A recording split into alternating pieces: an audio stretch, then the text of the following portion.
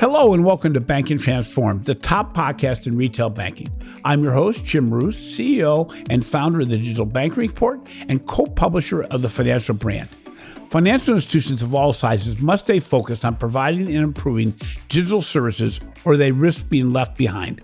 The good news is that smaller banks are already experts at relationships and can leverage this expertise and the trust they have earned in a digital world. The questions become, where should investments be made and how can a mid-sized bank punch above their weight, competing with larger banks, fintech firms, and big tech competition? We have Laura Merling, Chief Digital Officer at Arvest Bank on the Banking Transformed podcast. Laura shares the steps that are needed for banks of all sizes to remain relevant in a digital banking ecosystem. So Arvest operates more than 240 bank branches in Arkansas, Oklahoma, Missouri, and Kansas with $26.5 billion in assets. Despite its size, Arvest can still be considered a community bank in most of its markets. So Laura, you have an extensive career, having spent time at Ford, AT&T, Collins Aerospace, and most recently at Google Cloud. None of these were banking positions. Two questions. First, what drew you to Arvest? And secondly, how does your background actually help you at your new position? Yeah, great questions, of course. I think, so what drew me to Arvest was really the opportunity. I think the opportunity and the desire and the willingness. So the banking industry, as you know, is going through a large transformation right now. Obviously, transformation's ongoing, but it's kind of at its peak of transformation and disruption. And for me, that's really interesting. I want to be a part of helping get through that, helping redefine it and transform it. And Arvest's commitment to that transformation was also very important. What the leadership had done in terms of their commitment, understanding that it's not a one-year journey, commitment to investment, resources, all of that. And even doing what we call, basically a study, a change study, like how ready are you? We call it Drive Change. And it's how ready is the leadership for this transformation. And so they had an understanding before I even started of who was ready for change and who wasn't, right? And so I think that was to me a sign of like, hey, this is fantastic. It's well set for success. In terms of my background and what brings me to this, I think it's understanding more broadly at a foundation level that technology is the means to the end. It's not about technology, but what it is about is how you think about changing and transforming a business, which is understanding where the market's going, looking out a few years, and working backwards from there to say, how do we get there? And so when you think about it, it's anything from people, process, and technology that has to change, along with what's your business strategy, what's your revenue growth strategy, what's your efficiency strategy, and then what's your customer experience that you want to achieve. And that's where that community bank piece comes in, is how do we continue to grow and scale while we continue to remain a community-focused bank? It's interesting. You talked about the fact that what drew you there was leadership. And we talk about it often on the podcast. I write about it in the Financial Brand, and we've done research on it that organizations can't transform if the top leadership does not buy in. Because basically change by itself is hard enough. And if you don't have the top management believing in what needs to be done, you're not going to accomplish anything. But when you move from an organization where you were to a new organization, not everything is as rosy as it seems possibly when you make the change. So what were your immediate challenges that you found when you joined the organization, and how did you address these early challenges?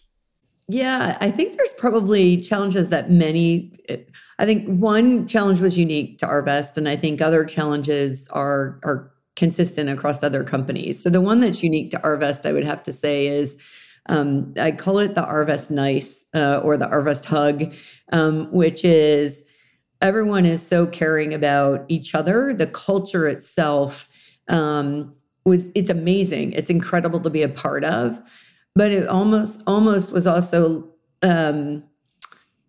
part of what you want to be able to do is say, hey, this isn't working, or hey, maybe we need to revisit this. And I think sometimes that niceness and the wanting to help everything, like they'd go to the end of the earth to help a customer be successful or to help, their colleague be successful.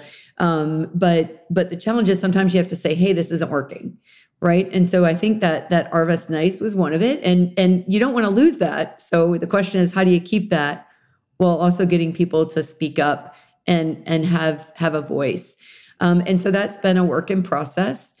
I think the other thing that most companies encounter is how do you do things fast enough, right? How do you shift from being project-based to being product-based? So it's how do you get to quarterly releases or more ongoing releases versus that big one-time waterfall? I'm gonna work on this for a year and a half. I'm going to deliver it, and then I'm going to come back to you 5 years later and do the next one, right? And that's usually what you get in banking because the projects are so large. And in that one, we found a way to solve it pretty quickly, which was how do we get people to think in 90-day increments? How can I get a quick win? And we're calling them quick wins. And it's how do you find something to achieve in 90 days? And so now we've gone from where we started. I've been here at the bank about a little over a year. And we now have every department from, the front line all the way to, my operations team. Everybody's talking about quick wins, which is all how do we find things we can do in 90 days? And I think that's a whole mindset shift. It's taken us time to get there, but it's really exciting to see. That's interesting. That is something that banking really struggles with. We build annual plans. We have annual investment reviews. Everything's in an annual basis. And we talk about it often that organizations have got to think in a new mindset because annual changes get you off the hook if you don't do it on an annual basis. If you do it quarterly, you have 4 different times you gotta pay the piper and say, why didn't you achieve what you're supposed to achieve? And even faster than that, I've talked about it many times in the podcast that when I visited WeBank in Shenzhen, China, they have a 14-day duration between ideation and implementation. That is just an amazing speed. But when it's part of the culture, when it becomes part of the way you do business, it certainly makes it easier. And congratulations for what you've done at Arvest, because getting to a quarterly mindset is a massive change compared to what the legacy thinking was. So what are the biggest differences you saw in the banking industry compared to other places you've worked? And similarly, what are the similarities? Yeah, I think the similarities are an easy one to start with, so I'm going to start there. Yeah. I think the similarities are you always have culture as a factor for transformation. You always have, which I think Arvest was leaps and bounds ahead of other things I've experienced. But I also think skill set. So do we have the skills to use the new technologies and move forward? And if not, do you have an upskilling and reskilling program, which we've also put in place over the last year? I think the other things that you'll see is, do you have a long-term vision, right? Have you looked out? And I know in today's age, it's hard to say what things are going to look like in 5 years, right? It's hard to say what they're going to look like in 5 weeks. Yeah, exactly. But you kind of want to have directionally some concept of what you expect. What's the North Star, so to speak, for who you are, where you're going, and what you want to be in 5 years. You might make twists and turns along the way, but you've got a destination that you're headed to because you want everybody to be rowing in the same direction. And that will give you the foundation to say, okay, now how do I make my investments that target towards that destination? And I think all of those are kind of generally the same constructs that you look at when you first enter into all of this. What were the differences between where you were and where you've come to?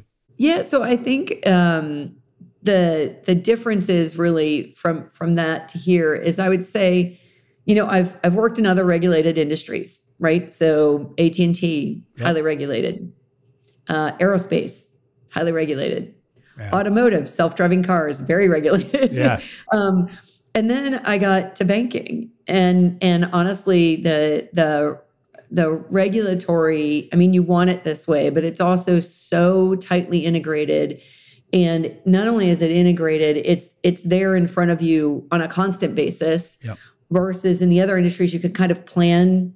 You could almost plan and then do stuff. Here, we're always having to evaluate it almost on a weekly basis in terms of what's happening and where it's going. And I don't think that it's a bad thing. It's just it's a change in how you think through stuff. And so the work that we do with our risk and compliance team, all this transformation we're going through, we have a partner that sits with us in every meeting, every discussion about every change we're trying to do, whether it's moving to the cloud or whether we're looking for new product offerings or whether we're revamping our loan origination system.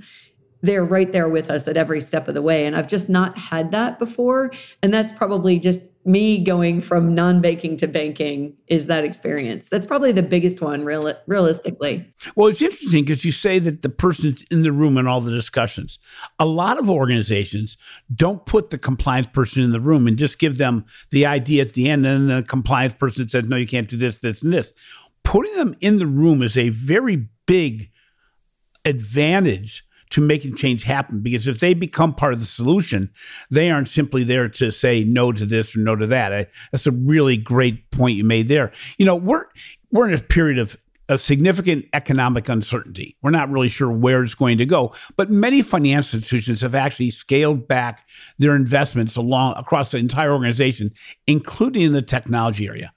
What areas of technology do you believe should not be cut right now? And better yet, where must banking maybe double down on their investment? I think the things you can't shortchange on. I mean, the reality is, I think cloud computing infrastructure. We've done a partnership with Google. To me, it was one of the first and foremost foundational things we needed to do was that investment, which would allow us both speed and scale. Speed to, upgrades, adoptions, changes, it's why startups go to the cloud from day one. So we need to be able to do that, but also be able to get scale. If we want to grow the business, we needed to be able to have that leverage. I think other things that go along with that, we've invested within the cloud environment in a data platform. And so when we think about data platform, think about it as a foundation for real-time data flows. A lot of banks, right? Banks historically are batch process. In today's world, people want to see things and know things as much as possible in real time.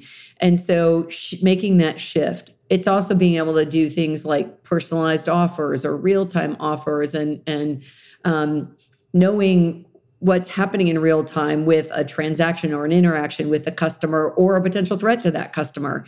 And so those two things is like foundational are really there. I think a couple other things, really thinking about in today's environment, how do you protect your customer and thinking around protection and what that means for the customer. Those areas are for me like first and foremost where we see the need for investment.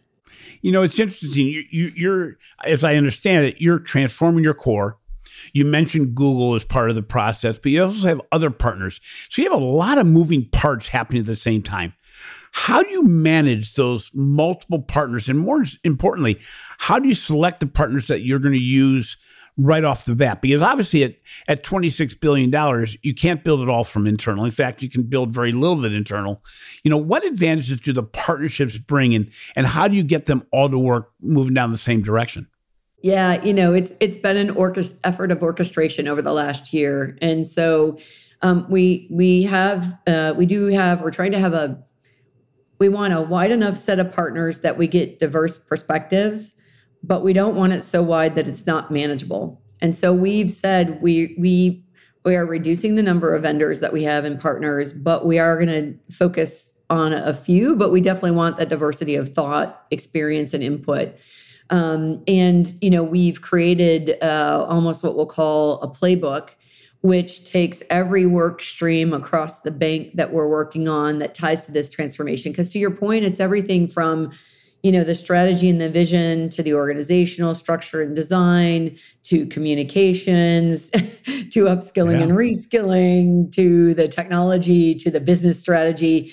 So it's every part of the business, and it's having sort of these work streams and then tracking to those work streams and having owners and knowing who those owners are, and then trying to do regular reporting on that on a frequent basis.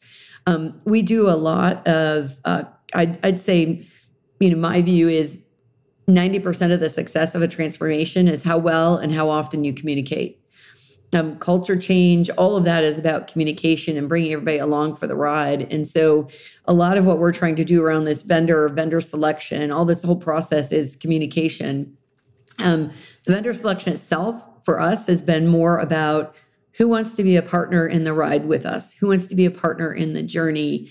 We've got a lot of learning to do. We've got a lot of change to do. And if you're just here to sell me some software, I don't want that.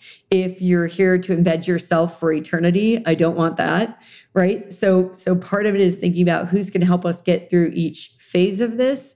And are they ready to say, hey, this is where I'm an expert and I can help you. By the way, I'm not an expert in that. Not only do I want to know what you do, I want you to admit what you don't do. And I think that true partnership is when somebody can say, hey, that's not us. Or there's a couple of partners we're working with that I've gone to them and say, hey, look, this isn't working. Either this person isn't working, this process isn't working, this structure isn't working. We need to change it. And how quick they change it and how they react determines if they'll continue to be our partner or not. That's interesting, though, because a lot of times we're afraid to ask the tough questions, especially with partners where, every partner says they can do everything. I can not only change your core, but I can also be the best at new account opening processes. That's not true. The reality is the marketplace has better people there. If you find the partners that you mentioned that allow those other partners to come in because they do certain things better, the trust goes up because basically you're going to know my partners are working towards my goals, even if it doesn't involve them the whole way. The pie is fairly big, but too many times we get stuck in a situation where our core provider says they can do this, or the organization believes, why am I going outside my core provider and paying double? They always think of it as paying again for something that the other provider should provide. But to your point, you're trying to do things fast. And you can't always do it fast that way. It's really interesting how you're really managing so many things moving at the same time. And as you said, it's an orchestration, but it's something that many organizations back off of. They think of linear progression, saying, I'll do this, then I'll do this. And that really doesn't work very well because you end up doubling up a lot of times also. You become known for developing and successfully implementing a replicable framework for transformation based on 5 pillars. Can you describe those a little bit?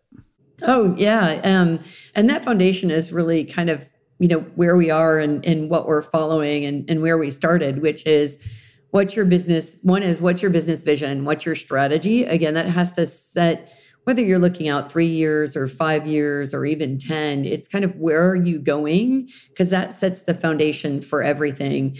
And there's I like to borrow other folks' frameworks. So there's a, where to play, how to win framework that's been created out there. And I use that for kind of the business strategy. And so we had to start with that. The next piece is the customer. And know who your customer is, understand your customer needs. Who are those personas? And your customer might be your end consumer, or it might be in a commercial environment. It might be another business, or maybe it's business to consumer if you're thinking like indirect lending for dealers or something like that. Yep. So a lot of it is about understanding who your customer is.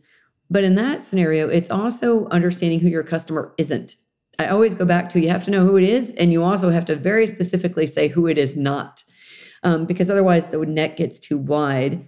And then in that model, we continually address everything from, and this is a hard process, from the customer in versus from the bank out.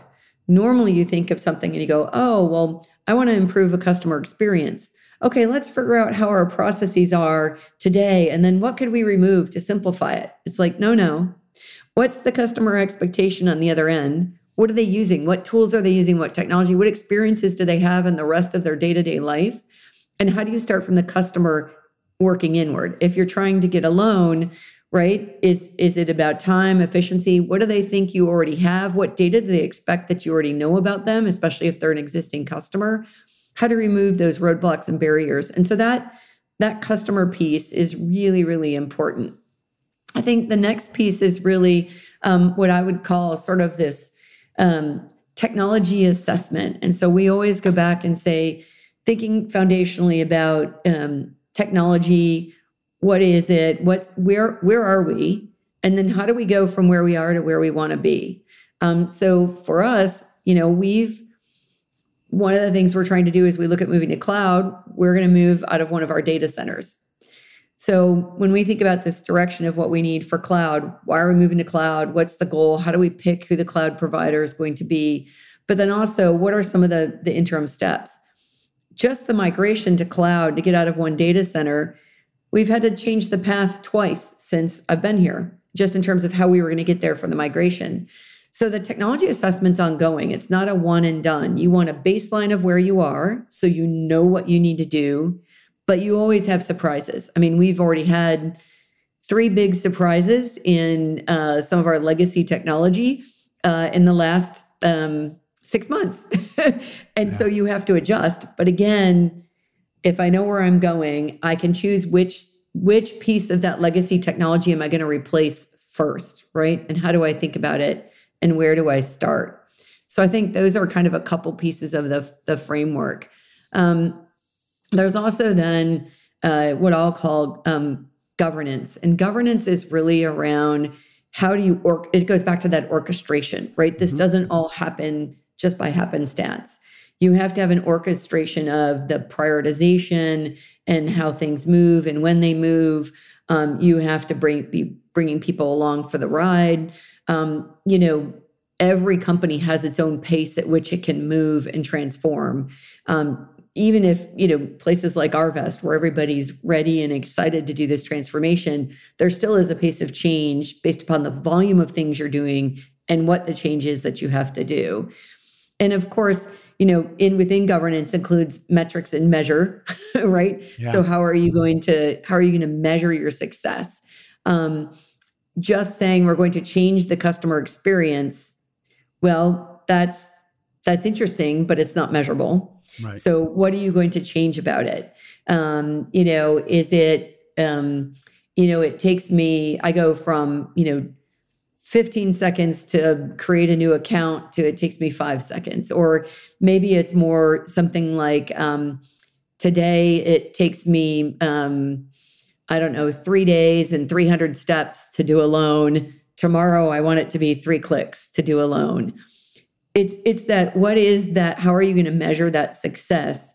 And why are you doing it? From a customer perspective, right? It's about, I want to know that I've been approved for a loan, or it's about, so it's either acknowledgement that, okay, I know I have approval, or it's about time to funding. And it depends on whether I'm a consumer or commercial business and what the pain point is that I have.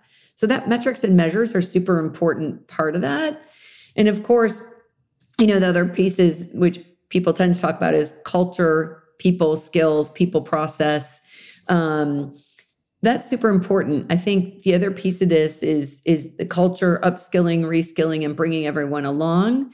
The process is also what I put it in the culture and people piece, because on the process side, we built processes around the way that technology worked ages ago, or around the way that we used to interact with people in a branch. Those processes and policies need to change. And so making sure that we're looking at that as well. So anyways, there's a couple of pieces within the sub pieces there. So sorry about that. It's great. And it's interesting because you bring up the people aspect and everything you're talking about. I mean, you came in brand new outside the banking industry, dying to change things. And you had supportive senior management. But getting everybody aboard is a difficult process, because going to digital transformation, to many people within the organization, they view it as, you're going to take my job. I'm going to be replaced. So how do you actually communicate that the people you have on board can be part of this change as opposed to being left behind? And even more importantly, how do you hire and train new people at a time when getting new employees that are really tech savvy, that are the people you really have to have, are so hard to find? Wow, those are 2 fully loaded questions. Yeah, and I probably should have separated them, because I'm going like, this will be one of one. You go, okay, what's the first part of that one again? So, so the first one is really around, how do you get the people within your organization to buy in to the process and feel like they're going to be part of it? Yeah, no, you know what? I think there's a couple of things. I go back to communication. So one is we started so the CEO, there's a couple of things. One is the CEO does a monthly CEO update, right? Where are we? What are we doing? Secondly, my organization, we do something called the monthly transformation talk. We've over the last 6 months, I think tripled the size of the audience attendance of that transformation talk, because not only do we make it live and we answer questions and we bring different speakers in. So we have people in our team that are going through transformation, but we're also doing things that are not technology driven. So not all the transformation things are technology driven. Right. So we had like a trial that we did in our market that had no technology. It was all about simplification of process for our customers. And so we had those leaders come in and talk about that project. So we made it kind of this cross-functional view of what's happening in the transformation, and different representatives come in and talk. And then we record those. But in the meantime, we do live chat and answer questions. And so that's great. So it's that real-time access. We also have done, when we are rethinking things, the great part about the way our bank is structured is we have a set of what we call peer groups. So there's loan manager peer group, and there's private banking peer group. And so there's all these different peer groups. And what we've been doing is we bring them into the different topics and discussions that we're having around different products or offerings or different industries. And they actively become part of the discussion and description. We've been working with another vendor, IDEO. I don't know if you've heard of them. They do design thinking.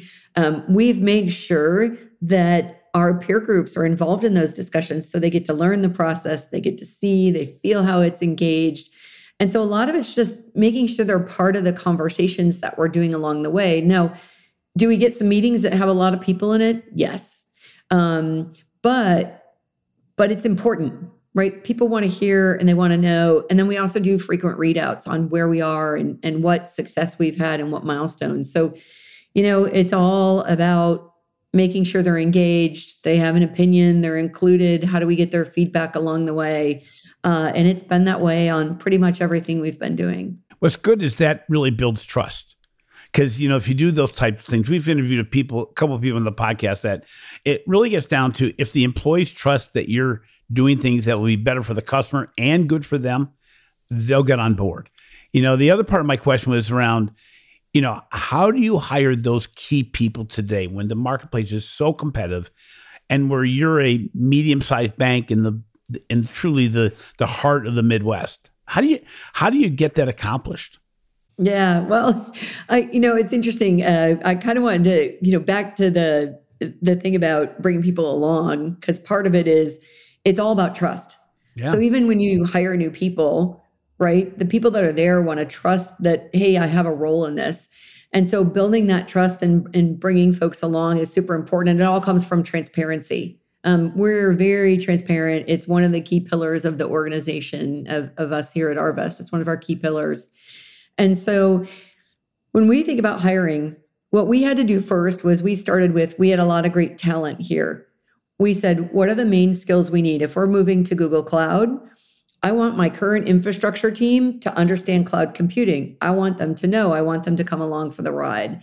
And so what we did was we launched a program, an upskilling and reskilling program.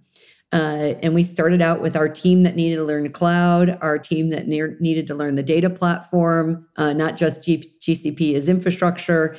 So we started there. We created role profiles. We created job descriptions from those role profiles. We created learning journeys.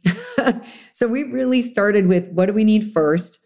And then as of the end of November, my entire organization across the technology team and across bank operations, so my group is both technology and operations, we have role profiles and learning journeys for all of them to be able to go through. Now, the learning journeys, we're still working through some of them. We at least have base learning journeys that people can start on.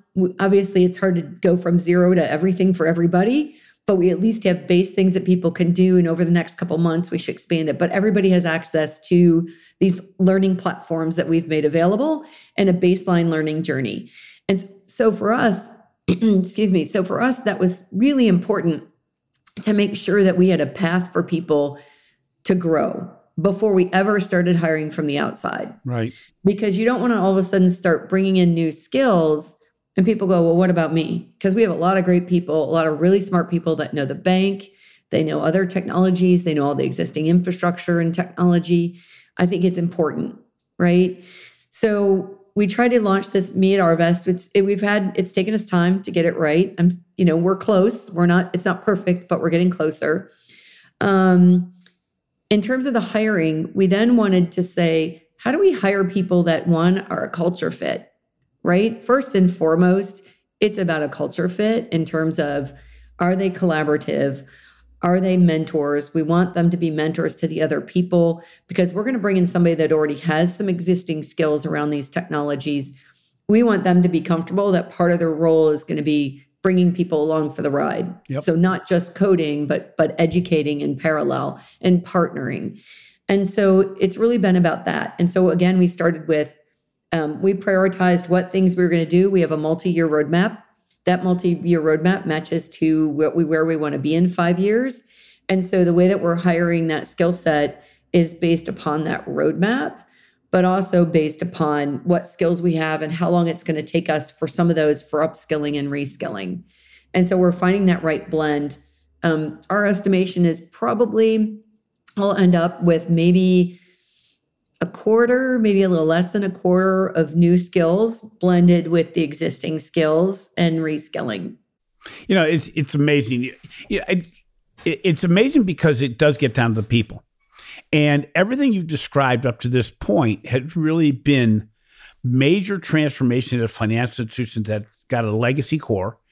And I don't mean legacy core as in the technology side, but really a legacy core in a mental state, in a cultural state, and everything else. And to get the flexibility that you've gotten at Arvest to do what you need to do and to do it at scale is pretty impressive. And so let's take a short break here and recognize the sponsor of this podcast. We'd like to thank our sponsor, Microsoft.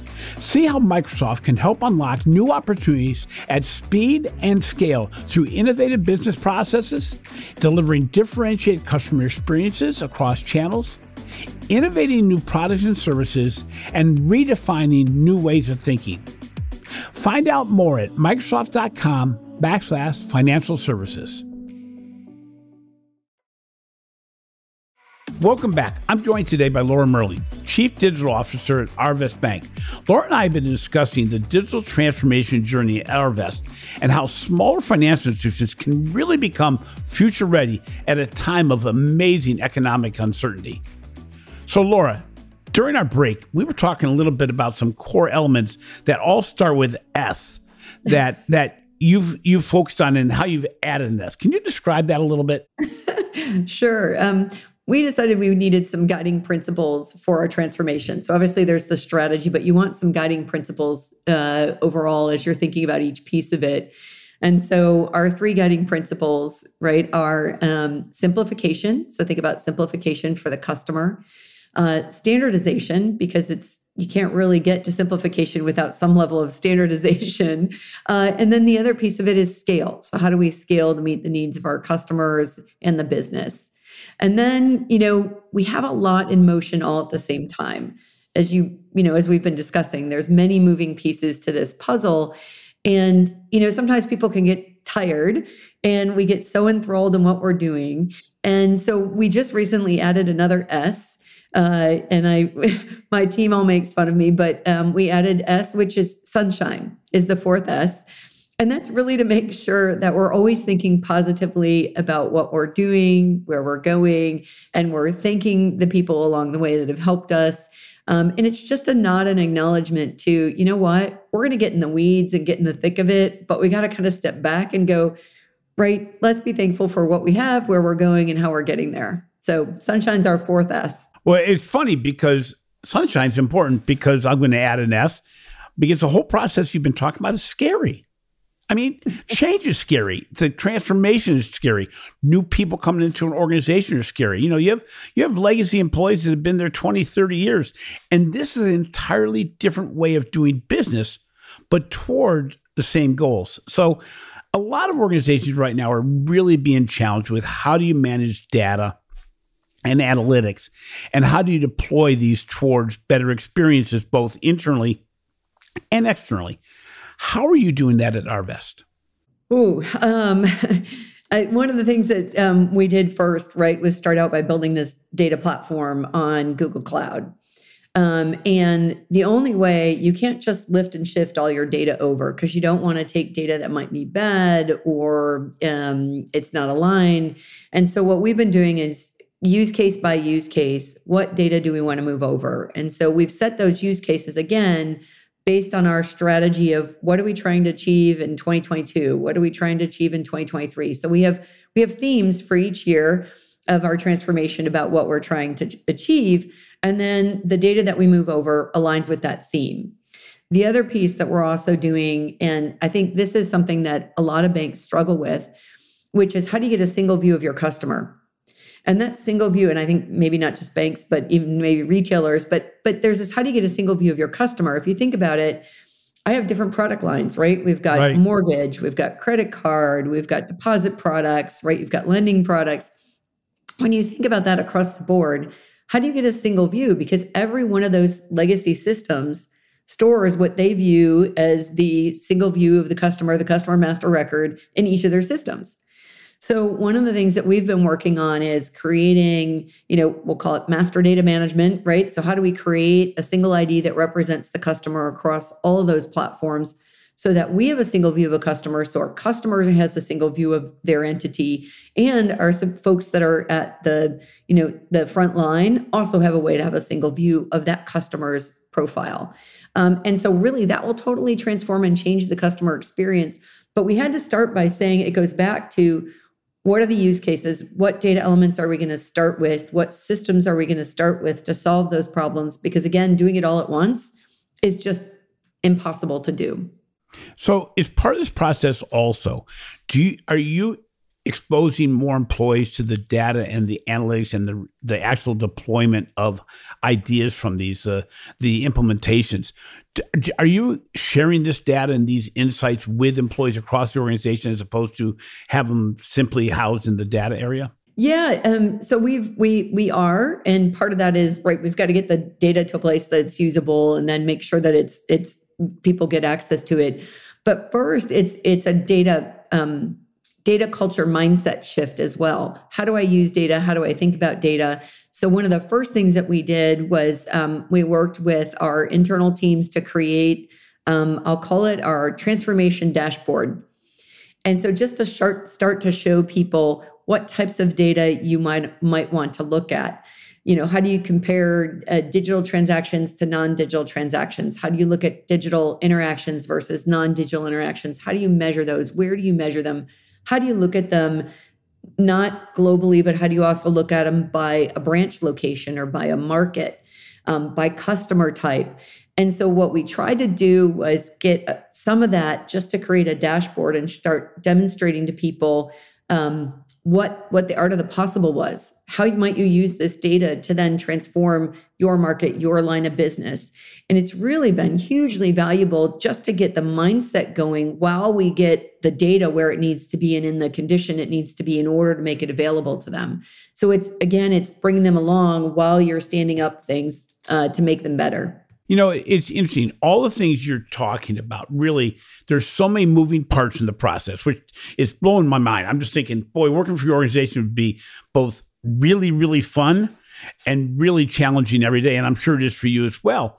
One of the things that we sometimes put to the side and we don't think about as much, but we need to, is innovation. How do you support innovation from an internal basis and the importance of speed and scale of creating ideas and actually taking action on those ideas?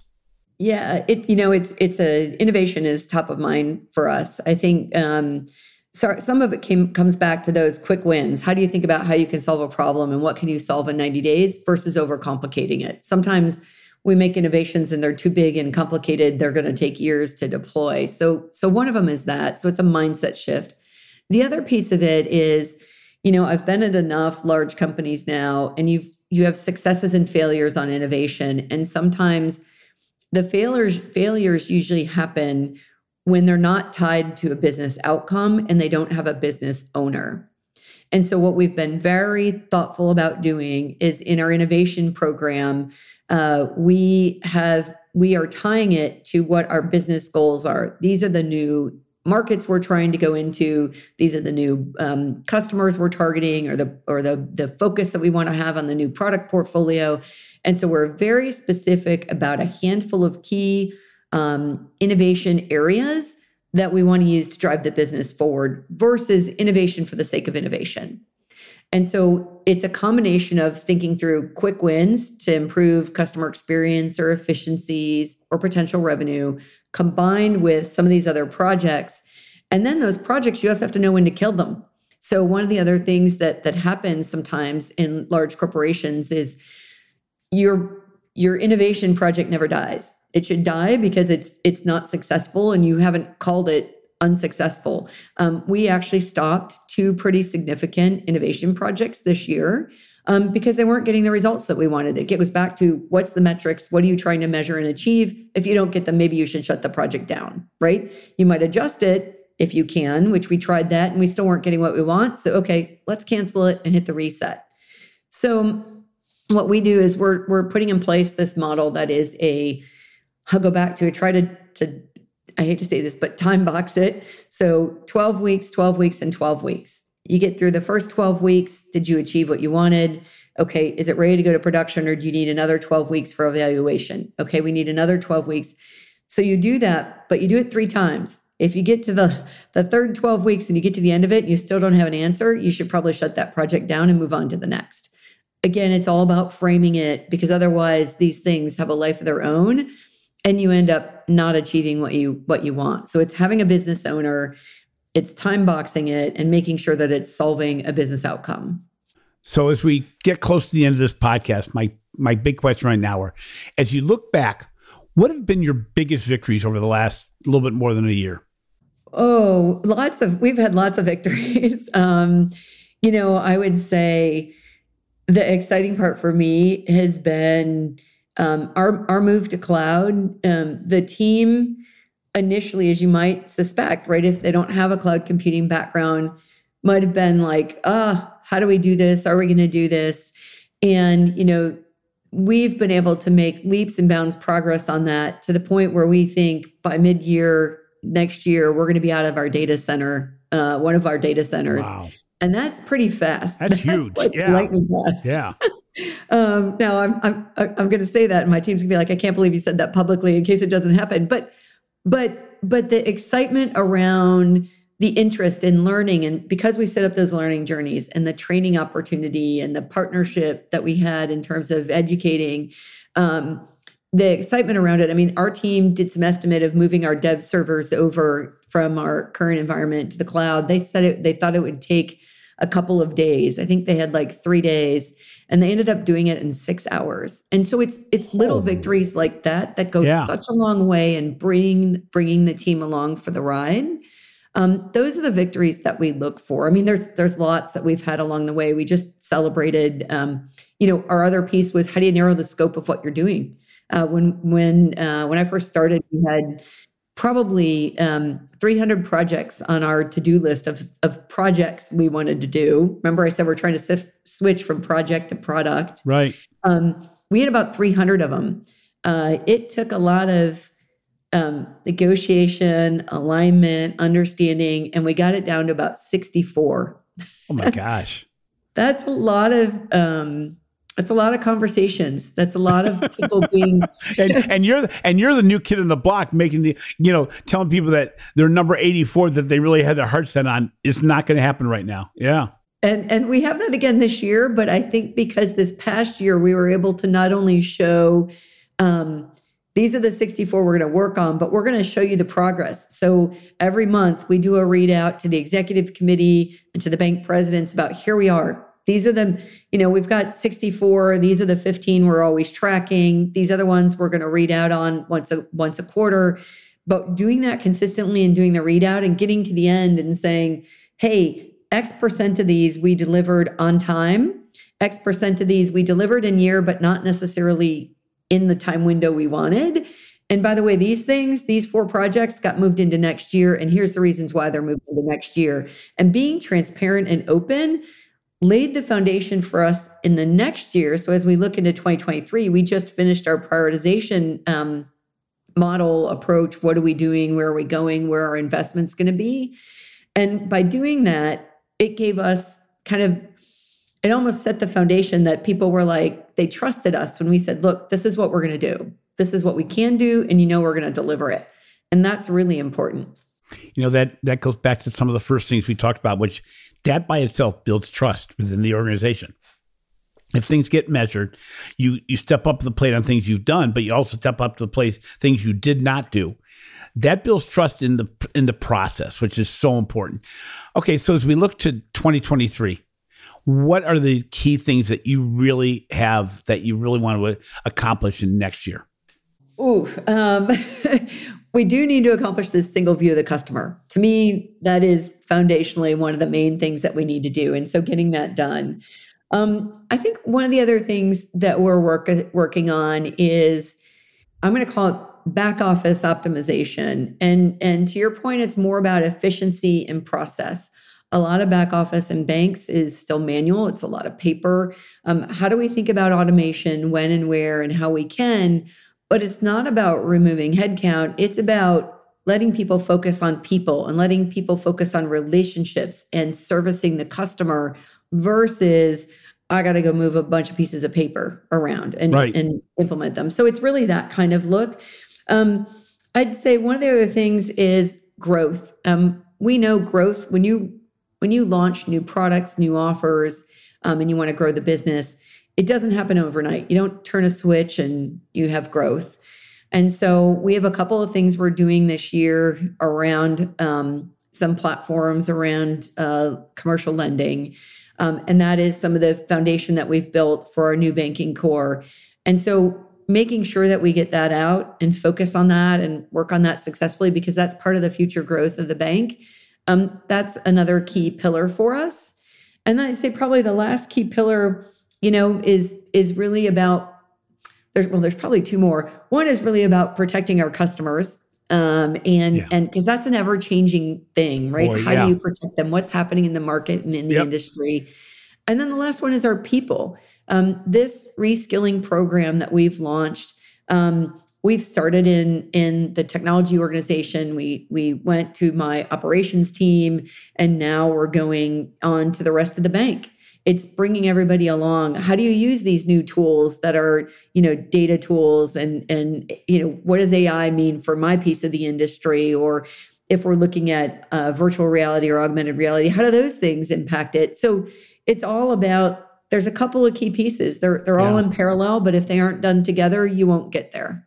I'm going to tell you, Laura, you're going to be revisiting us because I'm going to check up a year from now and see how well you've done. But I have no doubt it is so exciting where I have the opportunity to interview somebody that really blows my mind with what they can accomplish when most people say, oh, we can't. You obviously went in with the support of your senior management because you wouldn't have been hired unless you had it, and saying, we will do this. And there's a lot of risk in this. There's a lot of unknowns, especially as, almost on the day you were hired, the economy started taking some south routes. It was not that, you said, geez, what could be worse than the COVID crisis? Well, I'll tell you what, an economic crisis can really change banking. But what's interesting is you're proving that at a $25 billion organization, you can punch way above your weight and make things happen. And I think one of the advantages is because you have the agility built into the size component that makes it so things are possible. You also have partnered with amazing companies to move towards a process of speed, scale, and efficiency that makes it so you can make change happen without having to do it all yourself. We've mentioned it multiple times, trust.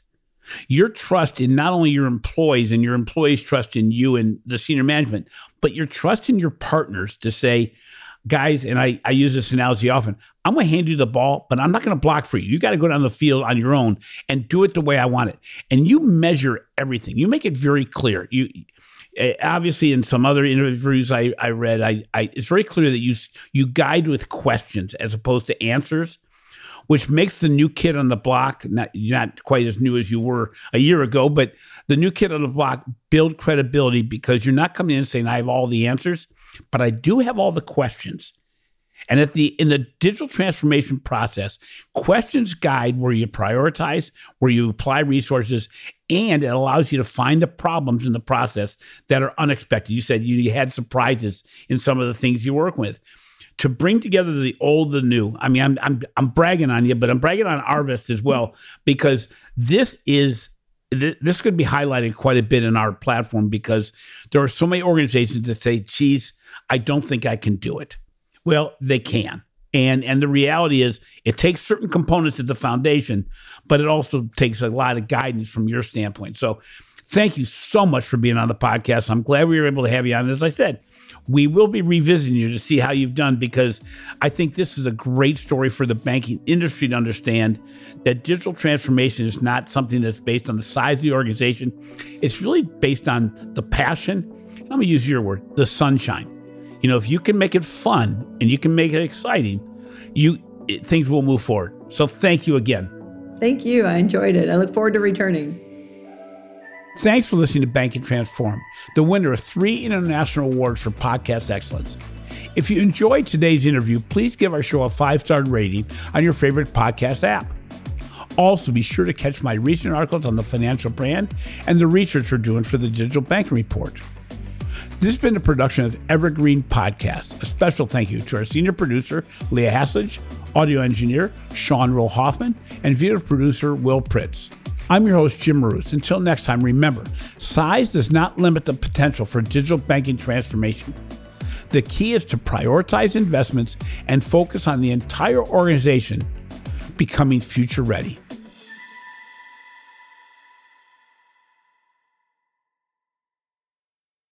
You've got questions, we've got answers. Business leadership, ownership, and sales can be challenging. Tune into the Accelerate Your Business Growth podcast to learn from the world's experts. Join me, your host, Diane Helbig, as I chat with people who have expertise in various areas of business. You'll enjoy the lively conversations that are focused on providing you with the ideas, tips, and suggestions you need to realize greater success. Get what you need for your business when you need it from the people who have the answers. Accelerate Your Business Growth is part of the Evergreen Podcast Network and is available on Apple, Spotify, or wherever you listen to your favorite podcast.